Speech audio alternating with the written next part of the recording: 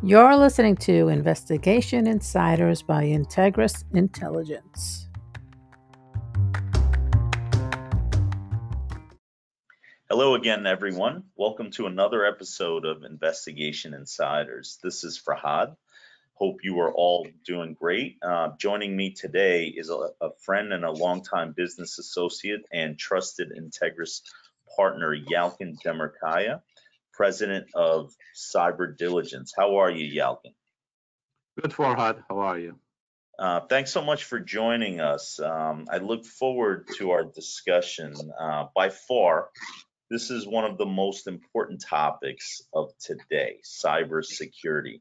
People ask us to address it all the time. So we went out and got one of the best in the business to talk about it. Yalkin, I know you're a modest guy and don't really like to talk about yourself and self-promote too much, but it would be really helpful for our audience to learn a little bit more about you. Would you mind talking a little bit about yourself and your career? Sure. My involvement with computers started in 1980-81 as a hobby. I was fascinated by them. Slowly, I turned into a white hat hacker. Did some programming. I put myself through college through my knowledge of computers. And in 1987, I joined New York City Police Department. And I realized that I was the top computer person they had, and I had a charmed career.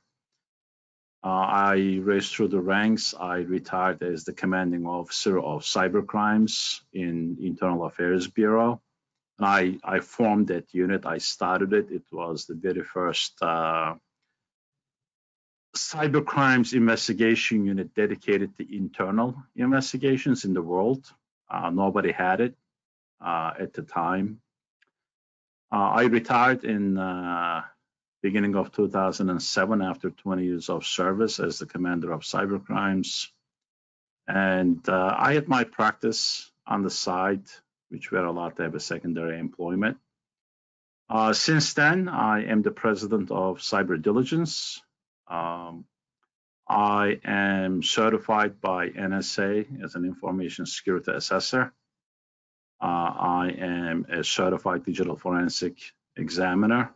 And I've been doing this pretty much longer than anybody I know. Right. Yep.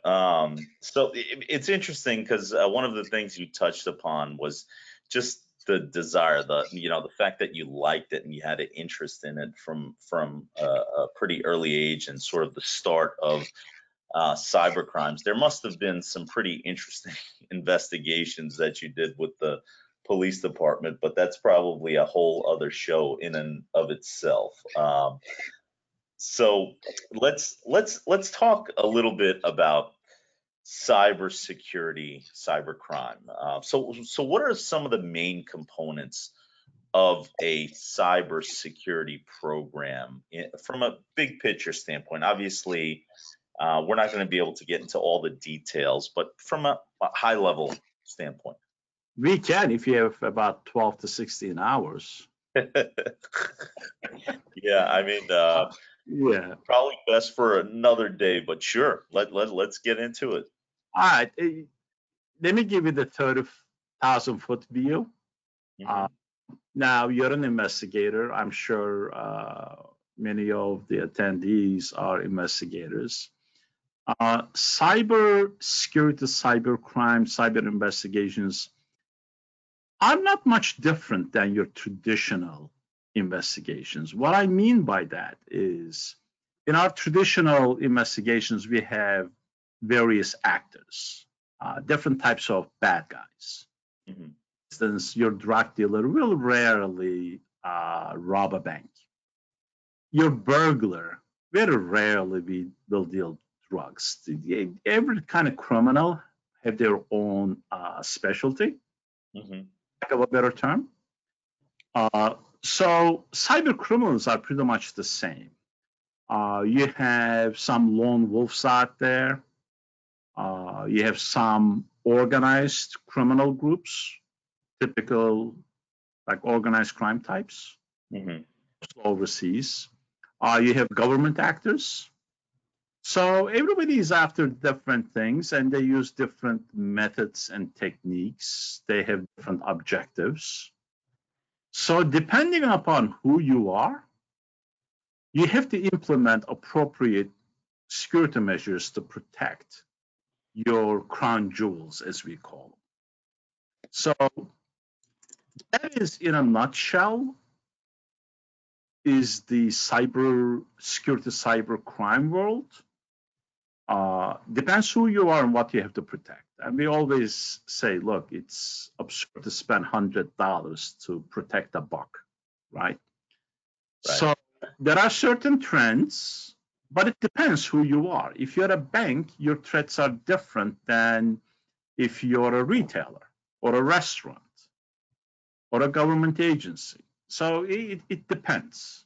Sure. So what are some examples of cyber threats? Like what are you seeing out there? Right now, obviously, we do this day in and day out. I would give you last 2 years trends. Yeah. Right now, ransomware is probably number one, closely followed by business email compromise being number two. Okay. These are the vast majority of the cases. Now, we also get cases on intrusions that is not related to either ransomware or business email compromise.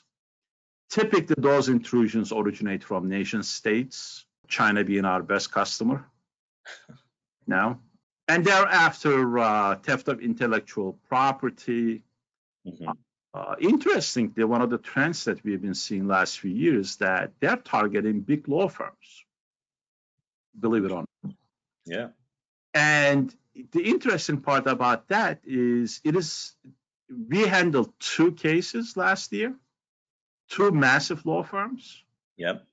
And the discovery of that intrusion was accidental because another group of bad guys who are interested in ransomware attacks, in one case, got into the same exploitable weaknesses and they started encrypting their machines. That's how they realized that they have a problem. But once we deployed our tools and network forensic collectors, we realized that they've been compromised at least 3 years prior.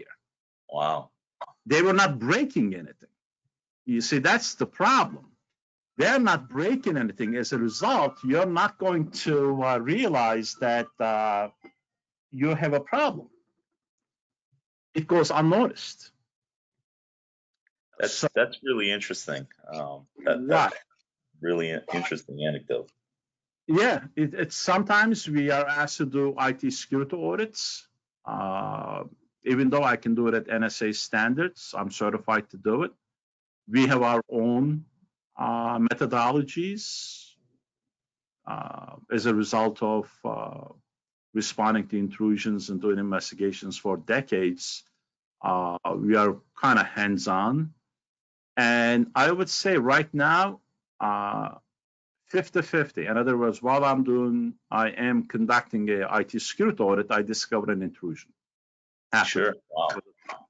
Right? And nobody was ever aware that they were hacked. But the thing is, the bad guys were not breaking anything. They were not doing anything. They were just taking information, stealing emails, stealing case folders, if it's a law firm. I had a case where our friend Chinese hacked into an entity where they stole all the emails of several people who made U.S. foreign policy on China. Wow. Right? So it's all types, again, depending upon who you are and what you have to protect. Sure. So any changes as a result of the work from home trend, or do you think that's, I mean, I guess the vulnerability of the weakest players of any organization may come to light, but any thoughts on that? Yes, actually, I anticipated a huge spike because people were using machines from home. It did not happen. It's because there were two different groups. One group had work computers and they used it from home.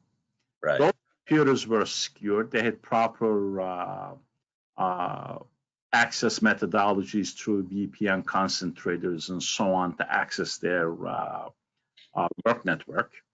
And then there was another group that used home computers that maybe their kids used 3 hours prior surfing the web and God knows what they caught.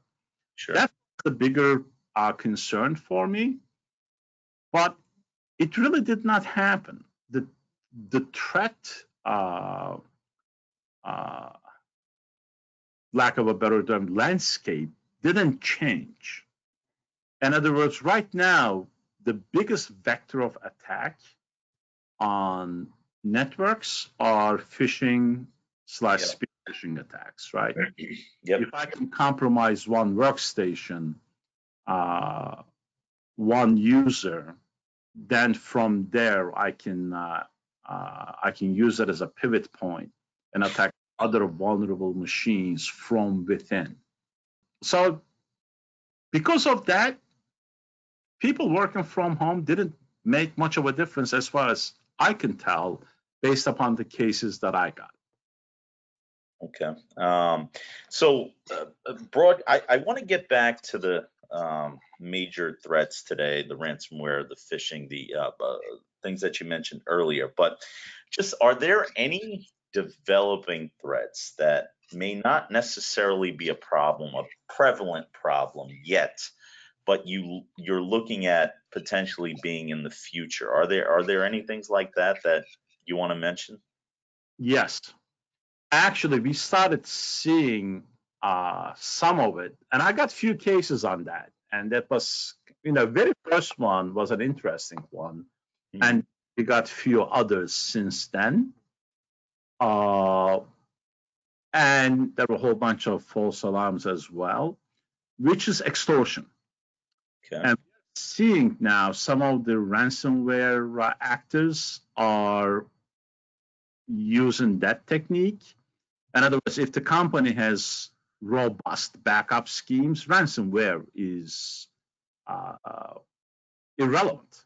I mean, the law firm client that we had that got compromised with ransomware, they lost, I believe, 15 minutes worth of data because they had very robust backup scheme implemented at their network. All their servers, everything was backed up. Okay. Minute by minute, and the most they lost was 15 minutes. But now the ransomware actors are, what they're doing is that not only they come in and encrypt your data, they take a copy of it.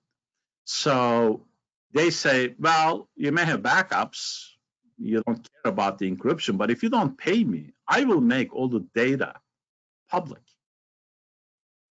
So, but before that, we started seeing cases. One came from South Korea. What happened is that the bad guys hacked into our client's computer, who is a well-known, wealthy individual. And apparently on the side, he's an amateur video photographer. He likes to shoot home videos. And unfortunately, the actresses he used were not his wife. Okay. To put it politely. Yep. So the bad guys hacked his computer. They roamed around, found those videos, took copies of the videos, and they demanded, I believe, $500,000 not to provide copies of those videos to our client's wife, Interesting. right? Yep. And then since then, I've seen a couple of other cases mixed in with that. There was a scam going on a couple of years ago that you would get this email, I hacked into your computer and I saw you were looking at porn unless you pay me $100. You know, it's those are the scam ones that there is no truth to it. But there are some that are actually happened. So that's you will never read it on the papers. You will never hear about it unless somebody like me talks about it. But we started seeing that trend. That's an interesting one because nobody even talks about it. Right. It talks about ransomware. Everybody talks about business email compromise. But we are seeing that theft of intellectual property has been around forever. We are seeing that more and more. We are seeing spyware on phones and computers. We are getting quite a bit of that.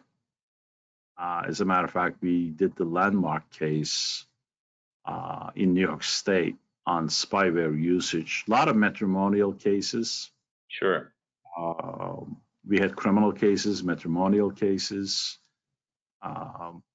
So that's another one of those trends, but it's like more matrimonial than anything else. So we are seeing quite a bit of that, putting spyware in computers or phones. Sure. That's pretty much the trend last couple of years. You know, it's interesting, like the stuff that you mentioned about like the extortion, right? I mean, a lot of times the motivation is always sort of interesting. There are people obviously that do this to try to get money. There are others that just do it for like they enjoy it, right? They enjoy doing this sort of thing, and maybe there's not even an end goal. And then obviously sometimes it's much more sophisticated than that, like what you mentioned as far as monitoring intelligence and getting information on things that might have impact on global matters, right? But you know, like the extortion stuff, that goes back to like very early on in the internet, right? Where basically they send all these emails out, and theoretically, what they're saying can be true about anyone that they're sending to. So it's just preying on people's fears, like, you know what, I did do this. Does this person really know this? What should I do, kind of thing, right? Yes, you know, when that was prevalent a couple of years ago, I had a lot of high-profile clients fell victim to it. They just got an email. I mean, if I send out 10 million emails, it'll fit somebody. Sure. Right? It's just pure statistics. It will fit somebody. And the way we deal with it is that, you know, we look at the email, look at the way the email is constructed, then we go like, this is scam. If we feel that there may be some truth to it, we ask for proof. If you cannot give me proof, then you're not real. And in that South Korean case, we did get proof. We got a copy of one of the videos. Sure. How we knew that that was real.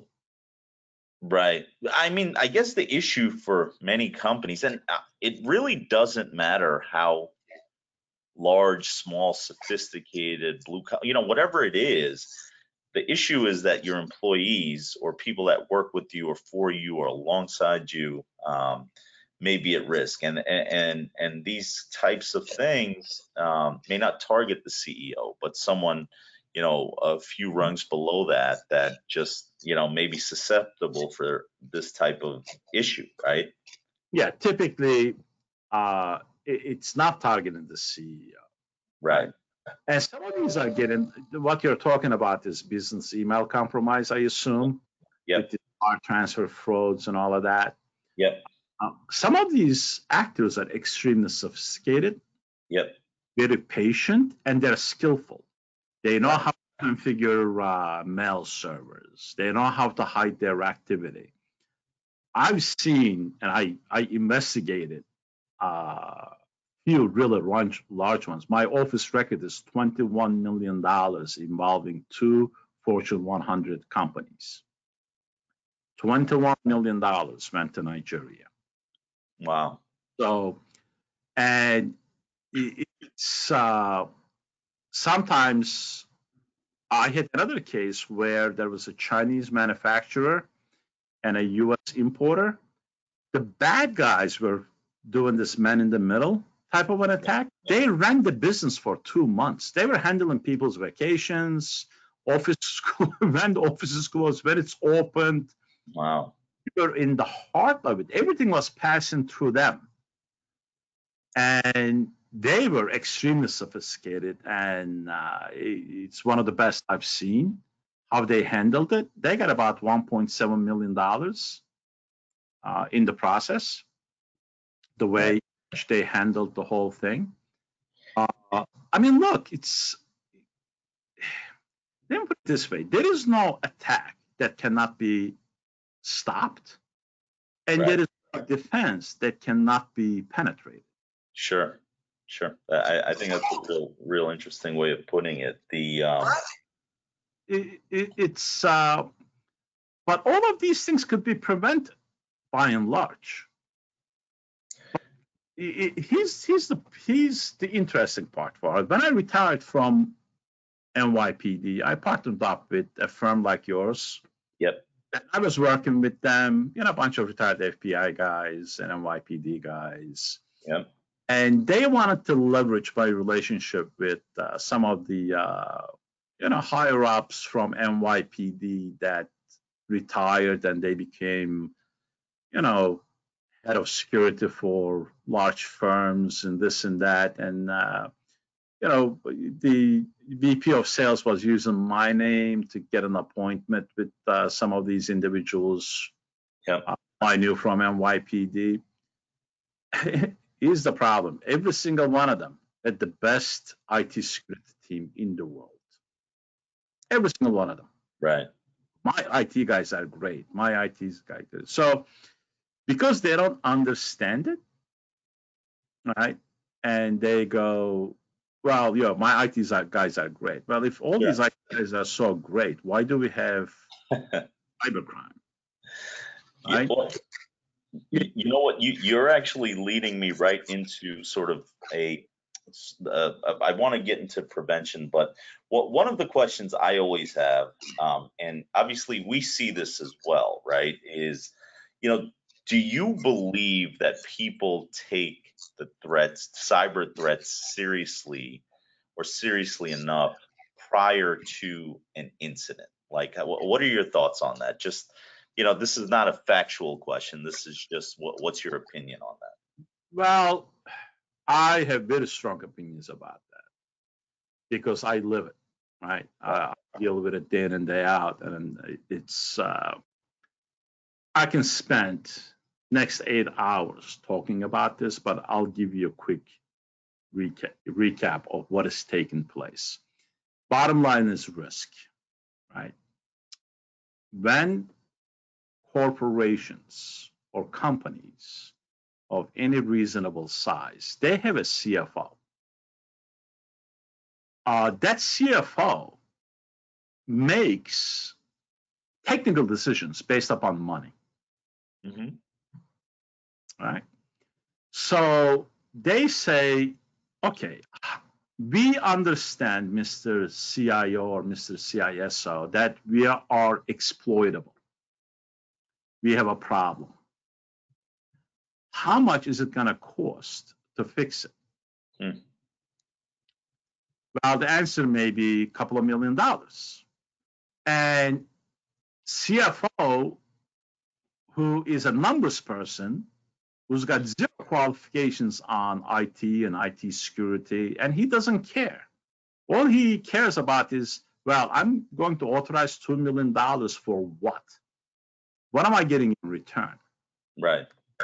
That is very difficult to convince him that maybe not being on the front page of New York Times if you look at most publicized intrusions, take Target, take whatever you want, right?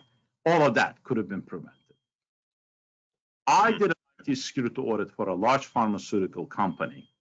They had 8 million patient records, and they were not even compliant with basic HIPAA. And at the end, I pulled the CISO on the side. I said, "You failed it. You know, everything I looked at." I said, Wow. "You also realize you're not HIPAA compliant, right?" He goes, "Yes, I do." I brought that to the attention of the powers. They asked me how much it would cost. I gave them the number. They said, "How much is the fine?" I told them $250, and they laughed me out of their offices. Now, he was kind of incorrect because $250 per record, not per violation. But here's the problem. You could do a lot, but people choose not to intentionally. They accept that risk, or now you have cyber insurance, they transfer the risk. They Right. Instead of spending $1 million to make my network secure and monitor it to make sure that no intrusions and such, hey, I'll spend 10 grand on cyber insurance and it'll be somebody else's headache.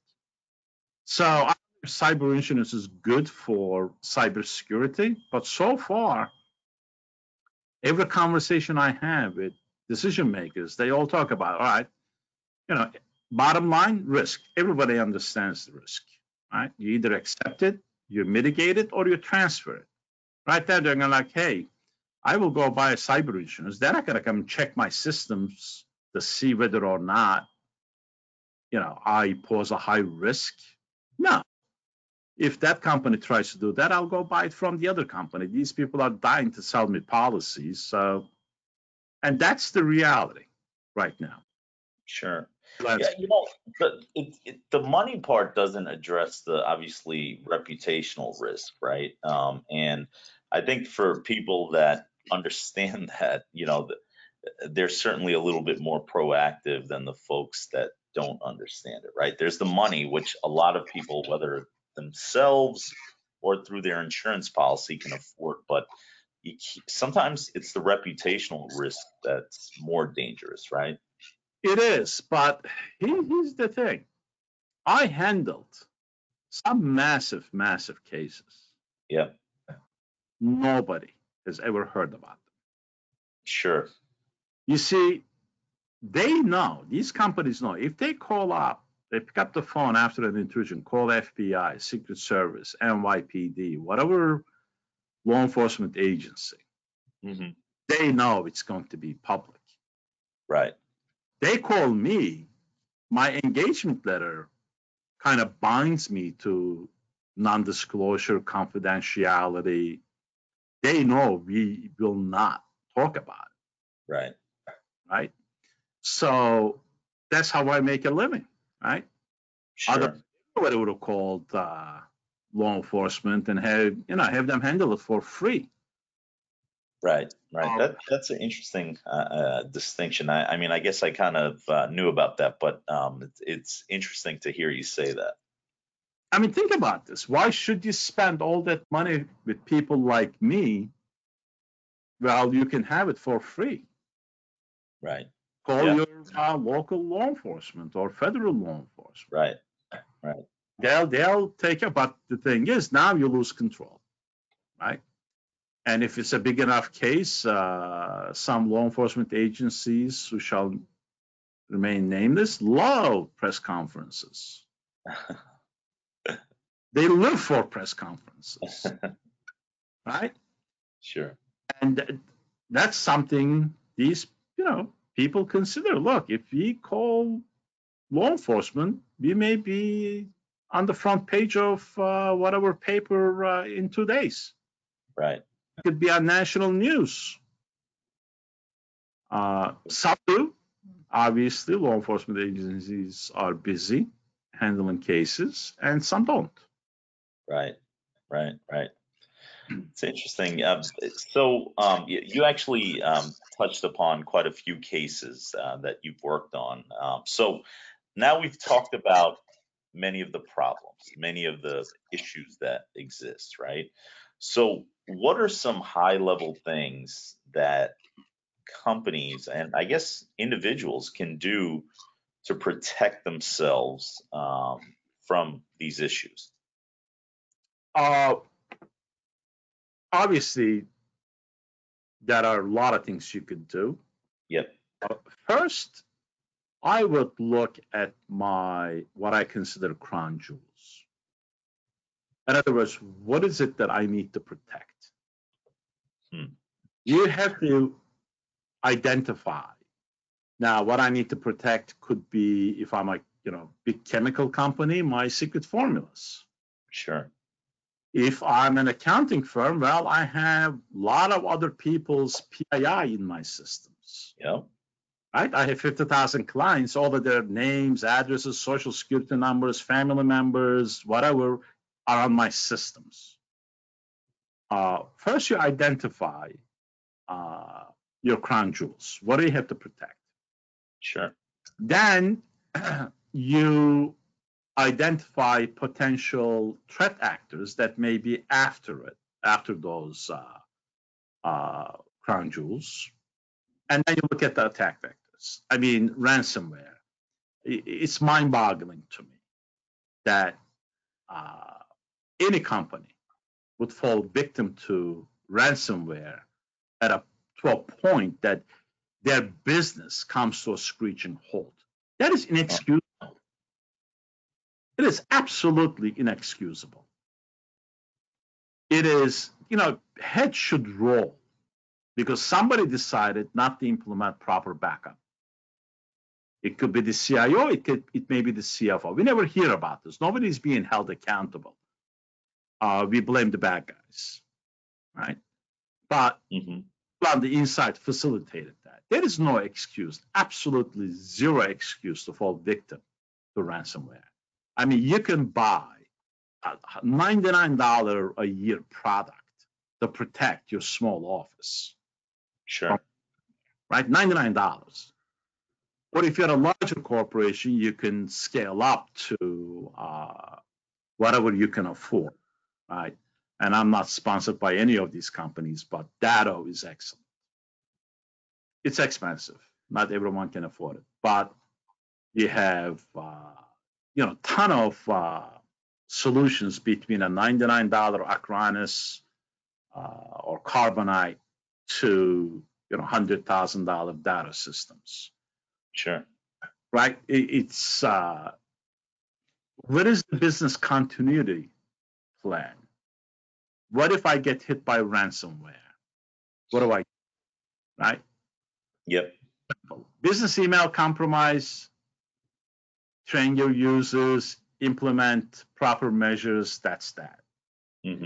Stop that.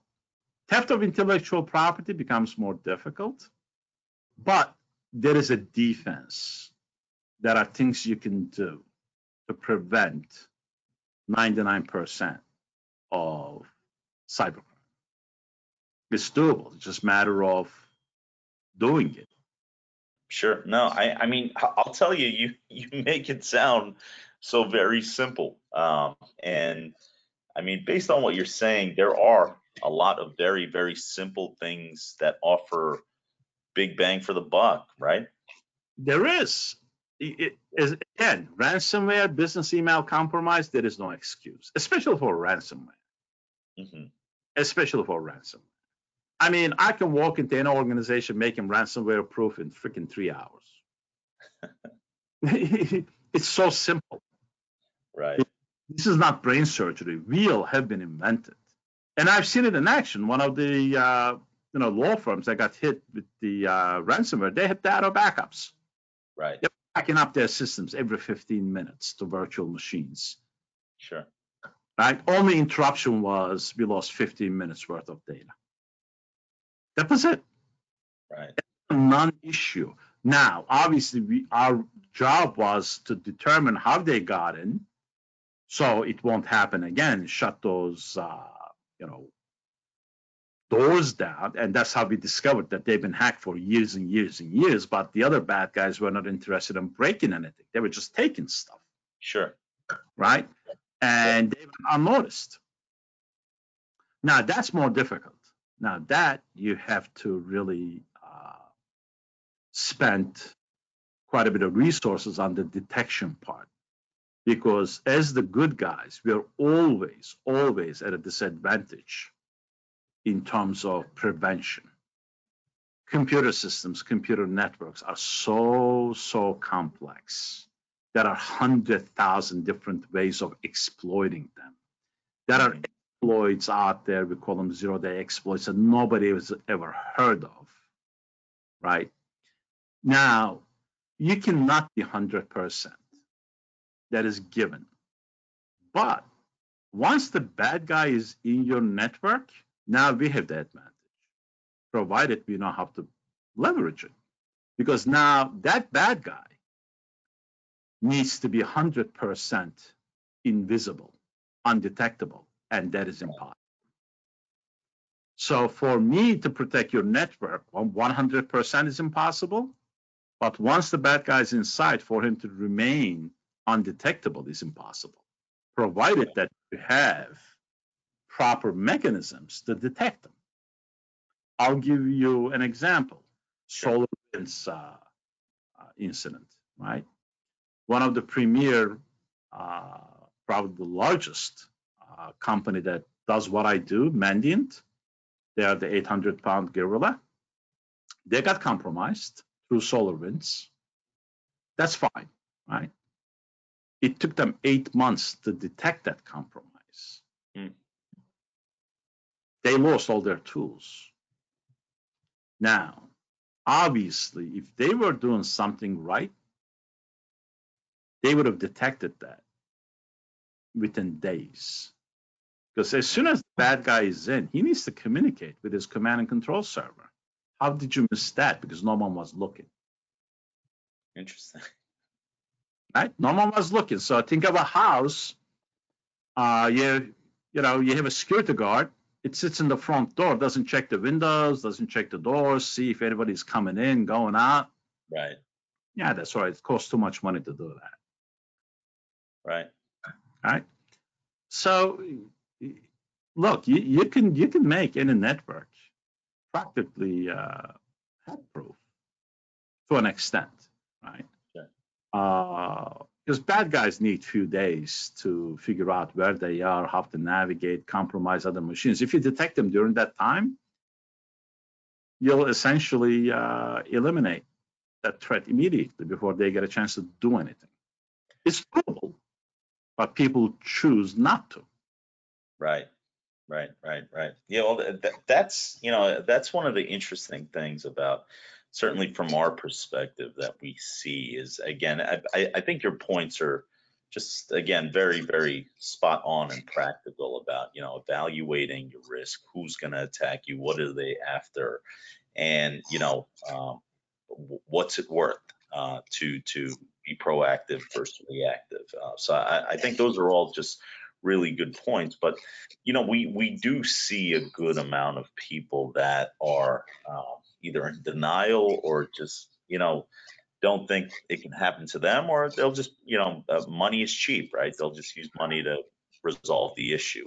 So really interesting points. I mean, again, I forget.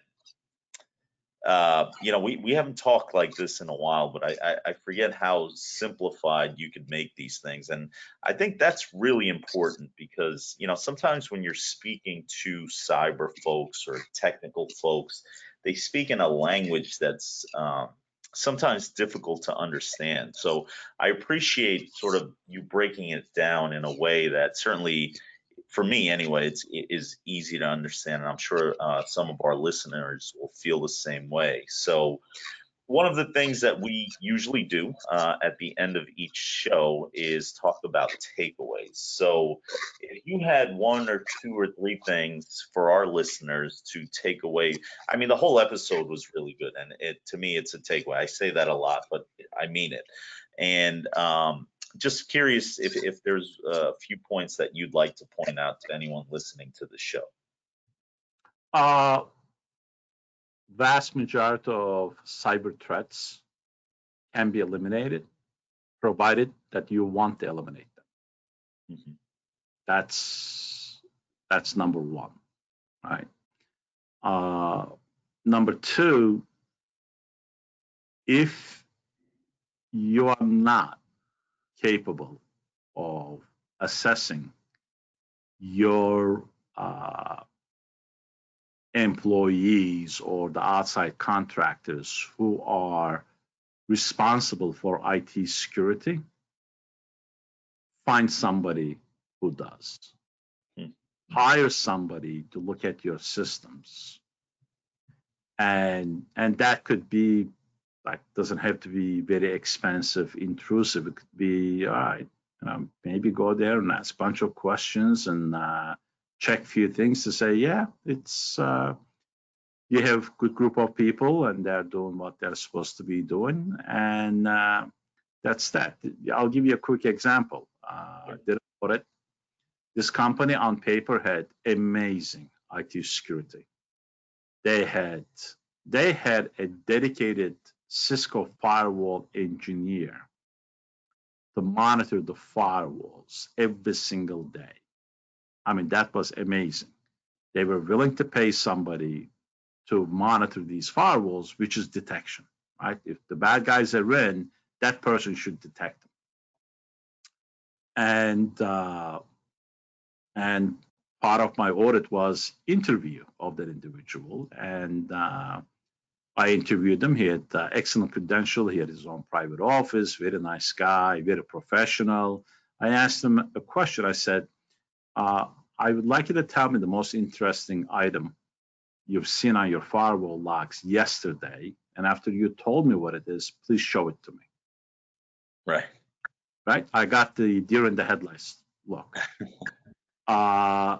Because he's not accustomed to getting questions like that or challenges like that. And as far as his bosses are concerned, he was wonderful. Right. Right. And he says, I was busy with this and that. I didn't get a chance to look at it yesterday. I said, that's fine. How about day before? Same look. How about last week? How about last month? Right. It was blank. He never looked at anything. Wow. It is like you having a security guard monitoring all the security cameras in the building. He never raised his head up and looked at those monitors. He was reading a book or surfing the web because no one was watching him. Right? It's the same thing. Sure. So question the people. If you don't know how to question it, find somebody who does. Right? You have to enforce some policies and procedures. That is all originate from proper policies and enforcement of those policies. And it, again, depends on who you are and Sure. what you protect. Yep. Yeah, I'll tell you. Again, I really appreciate sort of the breaking down of this and simplification of look, a complex problem, right? I mean, I don't think you're saying that this is simple by any means, but you're saying that there's definitely some steps that you could take that are a lot less complicated than I think most people think, that would really, really increase your chances of fighting off the bad guys or detecting them if they arrive, right? So Exactly. that's really my takeaway from this. And Exactly. I'm hoping that. What's that? I'm sorry. Go ahead. If you are the CSO, right, and you do not understand the complexities, but as long as you understand the basics, right, you can still make sure that the people who understand the complexities do what they're supposed to do. Sure. Right? Sure. I mean, IT field, I say it's like medical field. It became so complex. I mean, in my team of investigators, I have people dedicated to different areas. So your Exchange administrator is just for that. He will not be able to do anything with your Cisco routers. That's a specialty. So it became like a medical field. So just because you have 2 IT guys, don't expect them to be IT security guys. It's not Sure. their specialty. As a matter of fact, I defend these guys in almost every. There was a public one. We did an incident response to a municipality here in New York, in Long Island. They made the news. And at the end of the day, they were blaming the 2 IT guys who never received any training on IT security. They had no experience in IT security. And the city manager was pointing at them. I said, no. It's not their fault. They did the best they could. Right. You never trained them. You don't have an IT security person. These guys, their job is to make sure that your network is up, your printers are printing, your users can log into their accounts, to their emails, and get the job done. They're not IT security experts. So you cannot hold them accountable for what took place. That's a pretty interesting. Accountable is you. Yep. So that's a pretty interesting distinction, Yalkin, about IT folks. And I never really thought about it like that, but you're right. I mean, a lot of people say we have these IT folks. Now you're right. They may be your IT folks making your computers and your network and everything work, but they may not be familiar with the security aspect of it. So I think that's a really good distinction, and honestly a great takeaway for people listening on here that may just you may just want to go ask some questions. I mean, as a result of listening to this, and that might give you some answers that are good or not so good. Either way, it gives you a fighting chance. So really interesting points, Yalkin. And I really appreciate you taking the time to talk to me today. I'm very confident that anyone listening to this will get some value. Some people may be more knowledgeable, some may be less, but I'm sure they're going to get great value out of listening. And, I hope that people reach out to you and ask you questions and engage you for issues that they might be having. So thank you very much for joining us today. My pleasure, Farhad. Yes, any questions, give me a call. Doesn't cost anything. Just absolutely. So thank you again, and thank you all for tuning in to another episode. As always, please send your comments and questions to info@integrusintel.com. Till the next episode, have a great day. Don't forget to follow us. We are on LinkedIn and Facebook, Instagram, Twitter, and YouTube.